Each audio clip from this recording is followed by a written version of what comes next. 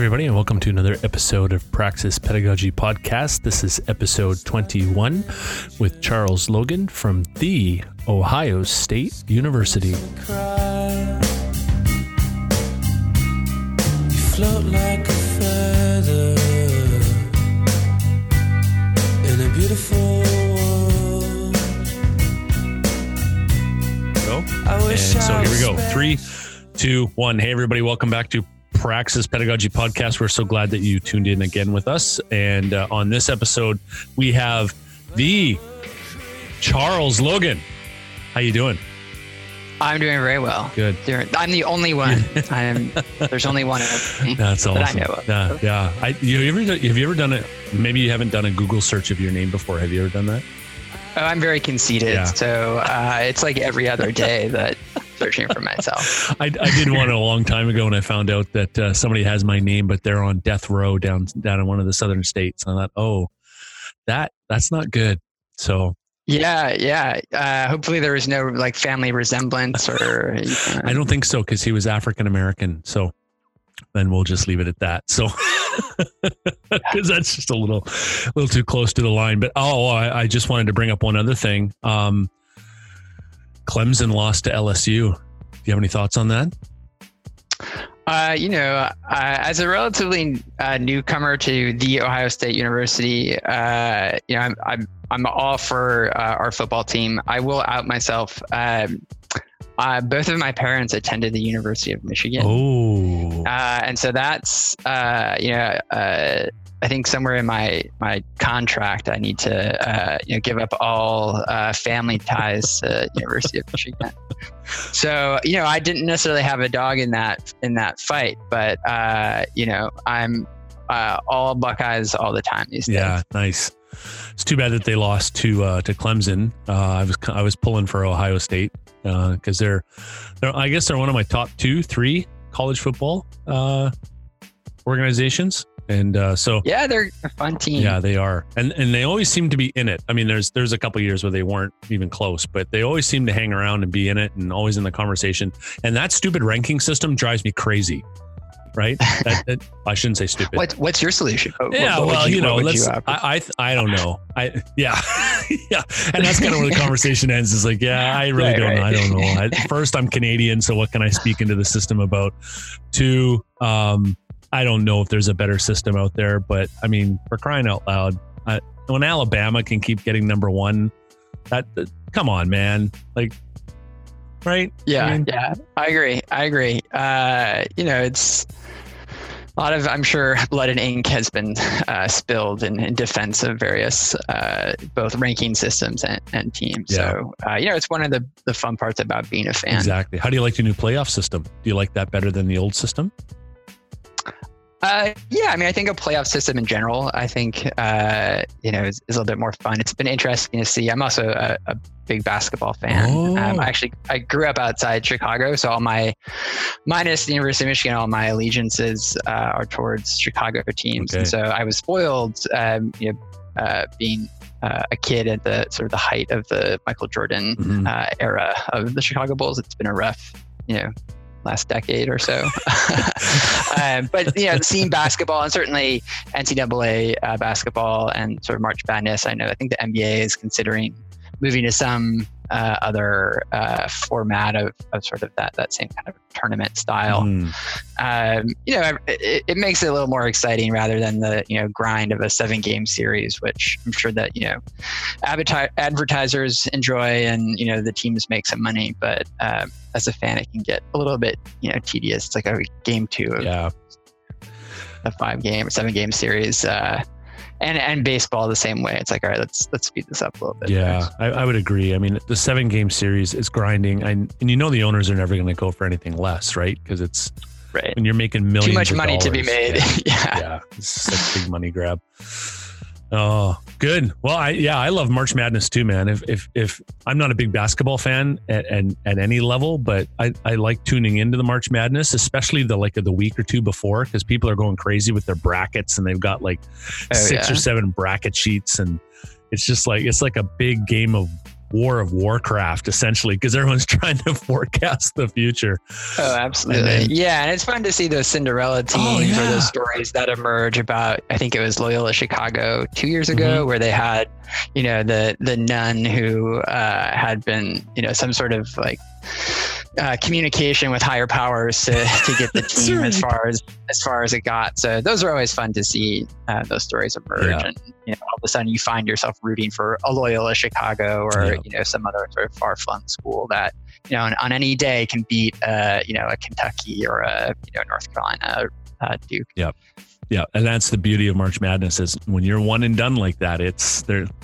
And you see these students, and I forget sometimes that they're still students, right? They're like 8 foot gazillion, and they can do everything, and it's just so fast paced. And you're like, these guys are still students, like they're still like they're juniors, some of them, and you're like, oh yeah, crying out loud, man. Absolutely. Well, and we won't get into whether they should be paid. But, no, that's a whole separate podcast. We'll leave that one alone. We're talking about pedagogy, right? That's right. Open. That's right. What's this podcast all about again? Anyway. Good deal. Special edition. Good deal. Thanks so much. Hey, so tell our listeners a little bit about yourself. Obviously, you're at the Ohio State University, but tell us a little bit about yourself. Yeah, absolutely.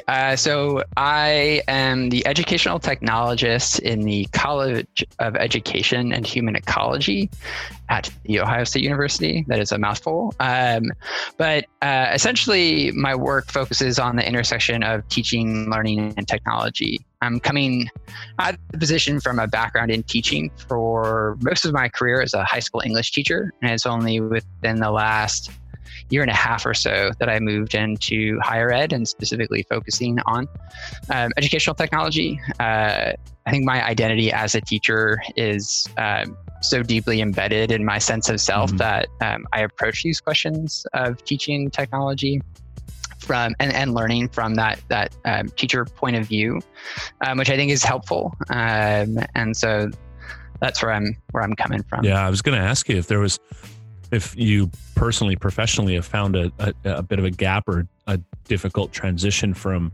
high school to higher ed, because there is a gap there, right? But I wonder too, if it's helped you communicate to faculty there at the Ohio State that, hey, listen, this is where I'm coming from that world. So there's some credibility to what I say and what we're doing here. Yeah. The hardest gap is having to work during the summer. No, but I think, use the word credibility there. And I think, especially as a staff member, that's always a challenge. And I think also, higher ed is such a hierarchical,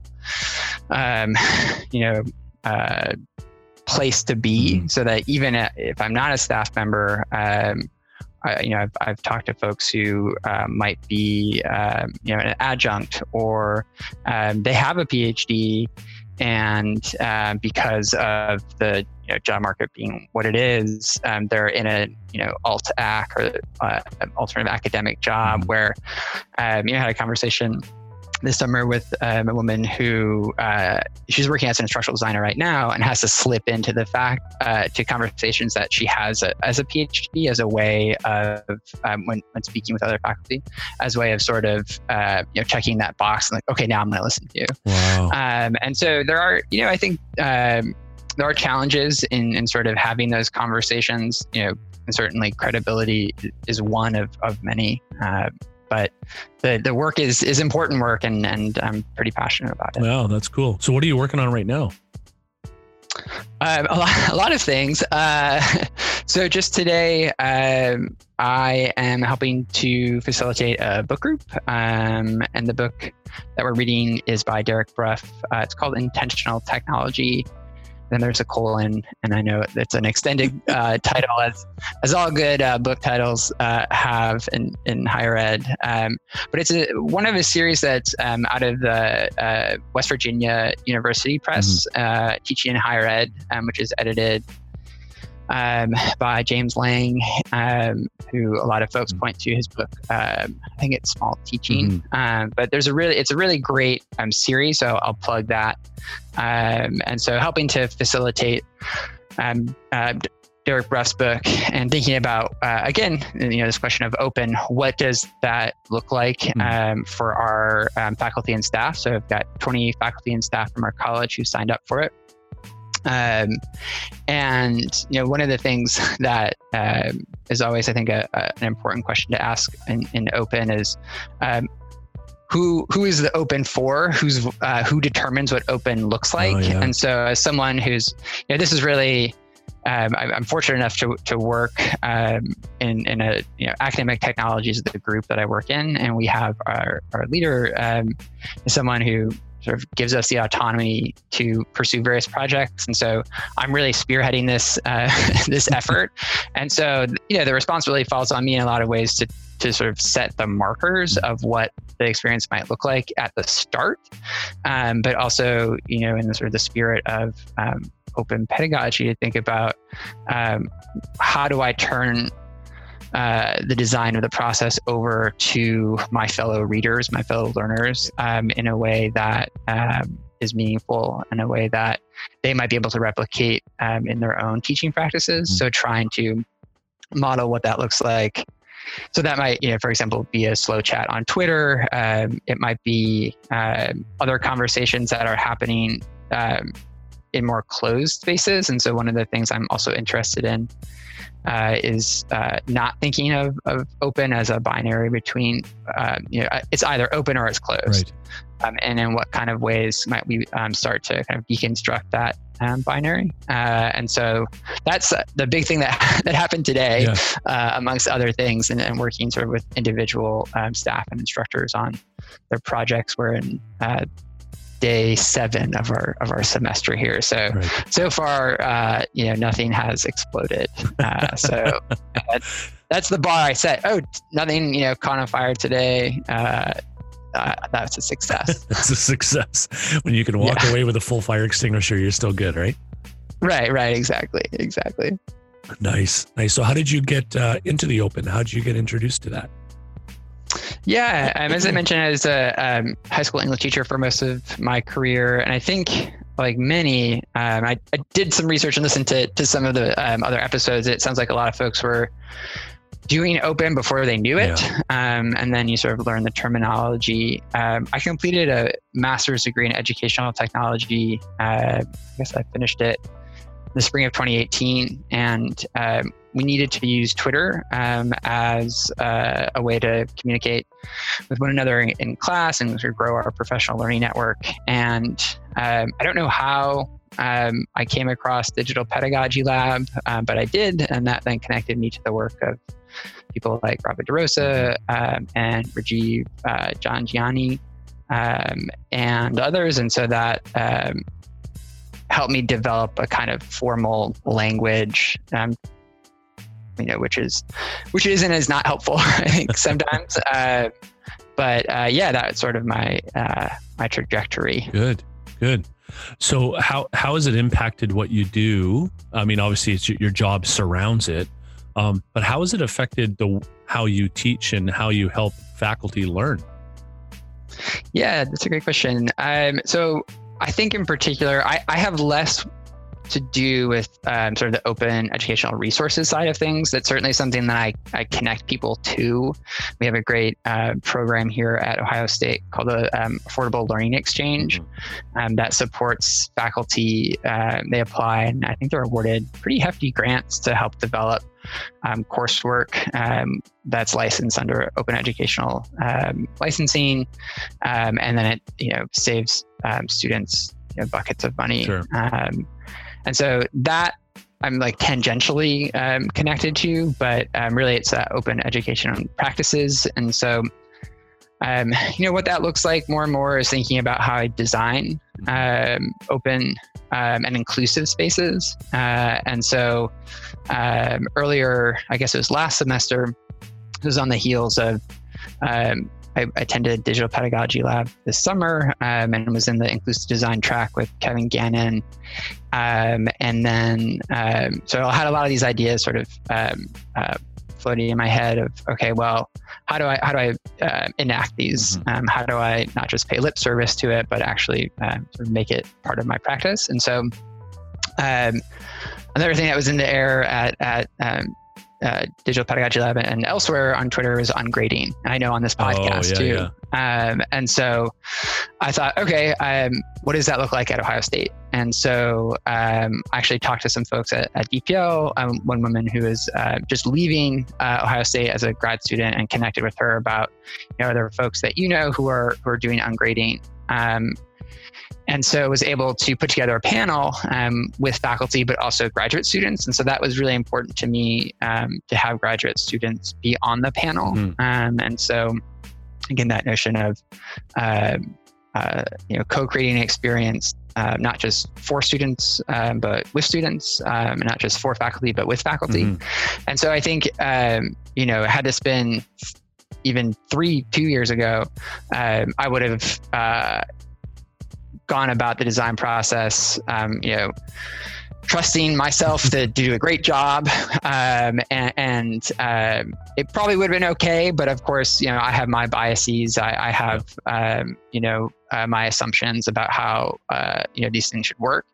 And so I put those aside as best I could, which, is often not really realistic, but at least trying to sort of interrogate those assumptions and biases. And so got together the panelists, sort of word of mouth, reaching out to folks, and then just had a series of coffees at our art museum here, and thinking about, well, what do you want this experience to be like for you, for our audience?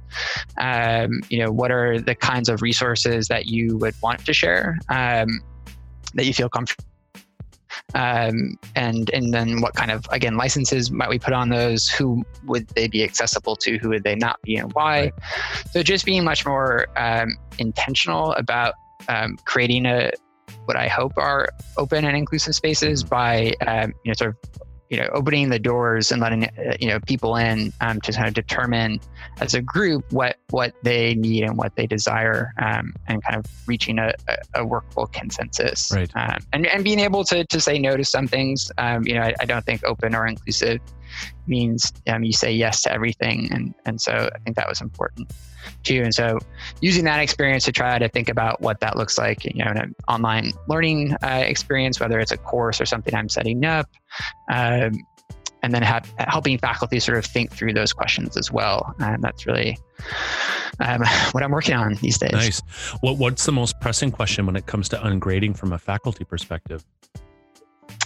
That's a good question. I think it depends who you ask. Yeah. So, at the panel, and this was a limitation in part just because of the people I know. People will ask me sometimes who don't work at Ohio State, like, "Oh, do you know so and so?" I'm like, this is a university that has like 60,000 undergrads, and I don't even know, how many faculty and staff. So it's like, no, I unfortunately don't know that person. Yeah, but so the panelists ended up being folks who were all from the humanities. Yep. And so a number of the people who attended were not in the humanities, and they also taught very large classes. Okay. So we're talking, like 300 people. Yep. And so I think those were often the most pressing questions that we received. And I know there are people who have better answers to those questions who subsequently I've found on Twitter and be like, oh, I should, connect you to these other people. But I think that's always I don't think it's that people some people I'm sure were skeptical of, mm-hmm. of the whole undertaking. But I think like a lot of things in teaching, I think particularly in higher ed, where and especially at a place like Ohio State, that is it's an R1, it's a Research 1 university, and people's careers often hinge upon not their teaching, but their research. And so to devote time to something like ungrading, which, is a pretty radical thing. I think it's hopefully becoming less and less so, but to get that faculty buy-in for something that might not work, that's something that might, come back with negative course evaluations, and those evaluations we know are not fair towards lots of different groups. Mm-hmm. And so there are those sort of questions, but also then just like the how do I do this kind of questions. Yeah. And it's kind of a double-edged sword, right? Because if people are looking for tenure, they're not going to go down that ungrading route because they need all that feedback to boost their tenure applications. And then people who have tenure, they've worked all this, they've put all this energy into getting this product. Now they're facing a whole new energy expansion to change it. And why would they want to change it now that they're in? Yeah. And I've had conversations with faculty who are pretty forthright about, once they're granted tenure, it's like, oh, now I can do what I want to do. Right. And so, and it's, I get it. It's a bind that they're put in. I don't necessarily blame the individual. It's the sort of the structural ways that the institution puts pressure on people. And I don't know if things are better in Canada. I think as an American or someone who I think has sometimes a very kind of rosy-eyed view of it's always better in Canada. So I don't know if that's the case or if there are sort of similar pressures. And if someone is interested in ungrading or doing, developing open education resources or otherwise, if there's more freedom, I guess. Yeah, and that's a good question because my background is trades and vocational education. So, the topic of ungrading kind of resonates with us in the sense that, I teach or I taught plumbing, gas fitting, pipe fitting, that kind of stuff. So, the question always centered around, well, is it going to pass an inspection or not? That's very binary. It's black and white. Does it leak? Does it not leak? We can test that kind of stuff, right? But how do you sign a letter grade to that? And it's always been a challenge for faculty to even put rubrics together and ask themselves, okay, so like, well, how do we? And it's a very deficit-minded system too. Pardon me, where they go, well, how can I engineer something where I have to take marks away, right? Because this everyone gets 100% idea doesn't resonate either, right? So, it's tricky for us. And when it comes to the tenure versus non-tenure, we don't really call it that here necessarily in the vocational world. We call it full-time or part-time or permanent full-time versus temporary full-time. But it's the same mindset, right? That when instructors come in and they're on a temporary contract, they'll do anything, right? They're looking at, they know, like, especially now, I don't know what it's like in Ohio right now, but right now it's snowing outside and we've got like 5 inches of snow. I'll tell you, I'd rather be in a classroom than back out in the field working on systems, right? So if I'm in the system, I don't want to go back. So I'm willing to do anything. But once I got that full-time status, man, it's you can't do anything to me. So short of harming somebody or doing something massively illegal, I'm not going to lose my job. But then it's the same thing of, I've done all this work to get here. Why would I want to now start changing my pedagogical approach to things now that I'm here? And so it's kind of the same struggle, ironically. Yeah. Growth, whether you're an educator or any other field, I think oftentimes, right, that these institutions or structures don't reward experimentation and failure, which is also ironic because it's something that we ask our students to do, and yet we don't model it for them. Yeah, good point. Good point. I was just having a conversation with another educator about that very thing, and we ask people to fail because that's the best way to learn. We know that as educators is the best way to learn, but not us. Nope, because I got to be perfect. Because I don't want to be judged by my peers as being anything less than an expert professional, right? And right. We're subject matter experts, and we're given this label, and now somehow I have to live up to that. So why would I want to experiment? Because now I'm not going to be an expert. Yeah, absolutely. I think I have a 2.5-year-old, and so I think having a toddler. Is that pressure to like be the perfect parent. At least I feel that pressure, especially in public. And I think having a toddler will, at least for me, has removed any kind of illusion that I will be a perfect parent. So I try to apply those lessons of humility to other walks of life. Exactly. Yeah, I've got 4 kids myself. They're actually 4 adults now almost. But yeah, that toddler stage, it was hard, but the one thing I hated the most was the tantrum. Like if they just had a complete meltdown in public, you just want to crawl under a rock and die. Yeah. No, I have so much more empathy for folks flying on airplanes. I feel like a younger self would have like, huffed and puffed at the crying kid and the parents. And I was just like, fist bump. Like I like, good luck. Yeah. I'm here if you need me. Yeah. Everyone's buying the earbud packages as the stewardess goes down the line, right? Right. Oh, that's cool. Hey, so what would you recommend to those of us who are teaching maybe for the first time, second time, or for a long time? What would you recommend to us to kind of level up our pedagogy when it comes to experimenting with OER? So one of the things that I am grappling with in OER and open is a kind of growing pushback against open. And so when it comes to, I use the word experiment, at least to sort of consider, I'm going to just look at my notes here, because actually it was yesterday, there was a blog post from a librarian named Mandy Hank.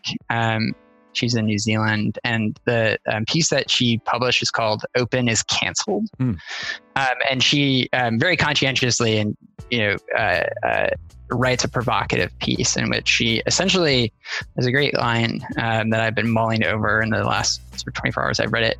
The open movement failed when it centered freedom over justice. Wow.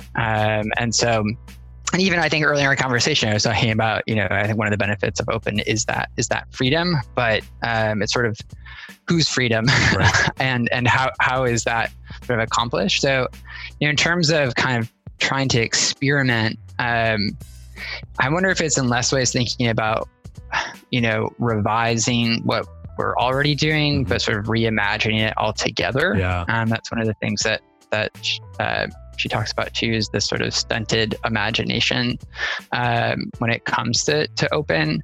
And I don't know if I necessarily agree with her, but I do think for me, as someone who is relatively new to kind of the kind of formal space of open and kind of the scholarship of open, is to search out actively those voices who are criticizing what open is and looks like, and sort of again, sort of reimagining what it might look like as a more kind of diverse and sort of horizontally led undertaking, endeavor, philosophy, rather than that sort of top-down approach that at least she argues is something that's failed, and I think others have voiced that concern, not just yesterday, but for 2-3 years or more. Yeah, and it seems like there's different voices in the open movement too, right? There's a real strong social justice underpinning to open, which I really like and gravitate towards.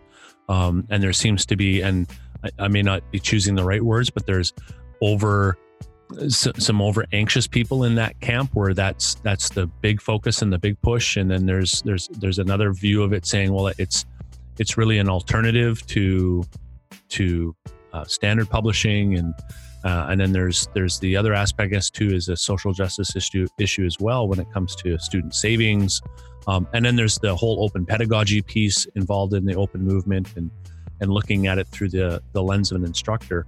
And I wonder if there's a balance between all of those pieces, in the sense that it's all part of the open world, perhaps. And I've heard some people say this, that really maybe just open is just good pedagogy. Yeah, I mean, I think again, it's sort of who is it open for? Mm-hmm. Who is sort of setting those boundaries? I think we have a responsibility. One of the other things I'm contending with too is the ways in which my privilege and power operate in this space, and thinking about how to be an ally. And so I think for me, I can, as a white, able-bodied, heterosexual, cisgendered man, and I can move through the world and in a very open fashion. Right. And so I think for some, perhaps open is good pedagogy, but I think we've got to be a little bit interrogate when we say open, who sort of gets to determine what open looks like. And then, as I said before, sort of not casting out quote unquote sort of closed as deficient somehow. One of the other pieces that I read recently was a piece that I actually came across from Jess Mitchell, who I would highly recommend folks follow. She works at the Center for Inclusive Research, I think. Look at my notes here. At OCAD at the Ontario College of Arts and Design. But it was actually a faculty member at University of British Columbia who wrote a piece called Towards a Methodology of Closure, and looking at sort of Indigenous ways of knowing and gathering knowledge, and to say, this is not for you, right? White man, setting that aside and say, okay, you're right. And so I think that can also be generative in ways that are important. So yeah, I guess that these are sort of the big questions that I'm wrestling with. I don't have good answers in terms of what to experiment or to try, but I can at least, those are the questions that are kind of not keeping me up at night, but waking me up in the morning after a fresh cup of coffee. Nice. Jess Mitchell is going to be a keynote for us, BC Campus, at the Festival of Learning this year. So I'm sure that it will be at least recorded. I think it'll be live streamed as well. So if she's struck a chord with you, you need to tune in and listen to that. That'd be awesome. That'd be good. May 11th to 13th. So let me just check the calendar to see when your episode comes out, because when this releases, it might be an outdated reference there. I'll have to check. Anyway, I'll make sure that it gets in the show notes that's there. But cool. So you mentioned that you're reading. What are you reading right now? Yeah, I just started Ruha Benjamin's book called I just started it like 2 days ago. Race After Technology. And it was actually, so she keynoted Digital Pedagogy Lab last summer. One of two keynotes, Robin Drosta was the other. And the lovely people there, Sean Michael Morris, Jesse Stummel, organized it. They actually purchased books for everybody. And so, well, maybe we purchased it for ourselves when we bought our registered. Yeah, that's true. I didn't think about that. This whole time I was thinking, oh, they were so gracious. We'll just leave it at that. Yeah. And so, the name, or what sort of the concern of the book is this notion of the new Jim Code, which is a riff on the new Jim Crow, which is a book that was published by Michelle Alexander that looks at kind of the U.S., I think in particular the U.S. Justice system, and how is a long racist history, and right. sort of reimagines, or not reimagines, but is based on Jim Crow, and so New Jim Code is thinking about the ways that technology, under the guise of either kind of objective or even progressive veneer, is in fact deeply problematic and racist, and so that's the other sort of not other, but one of a few different kind of streams in which I'm attempting to swim in. You guys use so many swimming metaphors on this show, so I'm glad that I was able to fit one in. Lots of pools. I'm going to be in a stream this time. Yeah, nice. And so, this notion of sort of ethical technology, or sort of justice-oriented technology, and approaches to technology. So that's the book I'm reading. I miss reading fiction. I don't read enough fiction, but George Saunders is someone who I really enjoy reading. He's mostly a short story writer. He wrote a novel that involved lots of ghosts, including Abraham Lincoln's, called Lincoln and the Bardo, that came out a few years ago. Okay. So I'll plug George Saunders as well. Nice. Well, let's float around that question a little bit more. So see what I did there? Yeah, I like it. Who are you following on Twitter that's capturing your attention right now? Yeah, so I would say, sort of building off those two, I would say Jess Mitchell. Chris Gilliard is someone who I think everybody should follow, but particularly if you're involved in or have concerns about technology, not only in the educational space, but surveillance writ large. So I would recommend both of them. And the hashtag DigPed, DIGPED again. Yep. I feel like I'm not afraid to say that I'm a fanboy of Digital Pedagogy Lab and the folks in the work that they're doing. So I think that's a good hashtag that I think one of the things I really enjoyed about attending Digital Pedagogy Lab was that there are just so many rich ideas that are kind of floating in the air and conversations to join in, really inspiring people. And so I would plug that hashtag as well. Very cool. Very cool. Who's your favorite band when you're in the groove? Who do you like to listen to? Oh boy. I don't know if I could pick one, but I think that it was, if I think about sort of my loyalty over time, what bands have I been loyal to the longest? One is, and this one's probably the most problematic for my loyalty, because there is a while where it's hard to enjoy their music. But the band Wilco. They're sort of as a sort of alt rock group, or alt country group, excuse me. Jeff Tweedy. They're as I said, Chicago land is my home. They're from Chicago, and then Radiohead and The National, I think, are the other two that it's like whatever they put out, I'll buy it. Nice. And I know it'll be good. So. Good work. Hey, I asked this question of a lot of my guests. I try to ask it of all of them, but sometimes I forget. But I want to make sure I ask this of you. What impact, Charles, do you want to have in the open space?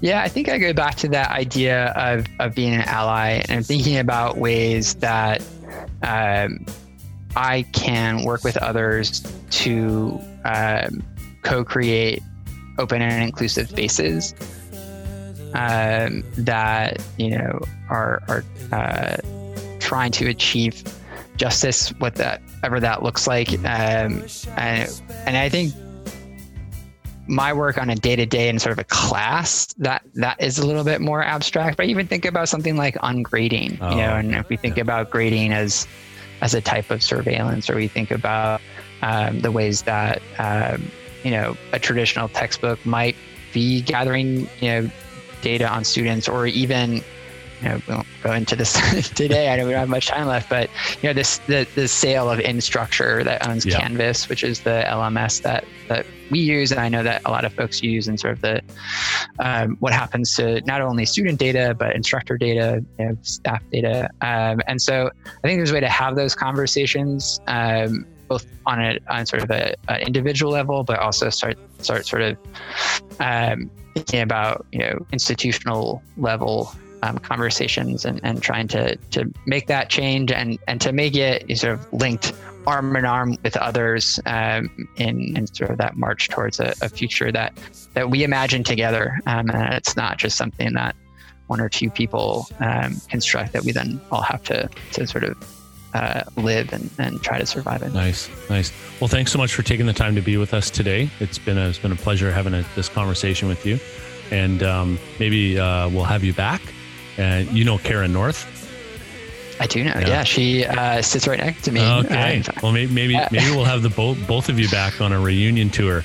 And yeah, that's right. We'll have an Ohio State represent. Nice. We'll have to make sure everything's red and white. That's perfect. Excuse me, it's scarlet and gray. I'm sorry, scarlet and gray. There you go, scarlet and gray. Everyone now we know. The Ohio State University, scarlet gray. Beautiful. Anyway, thanks again, Charles. Really appreciate it. And you have a great day today. Thanks, I appreciate it. Okay, take care.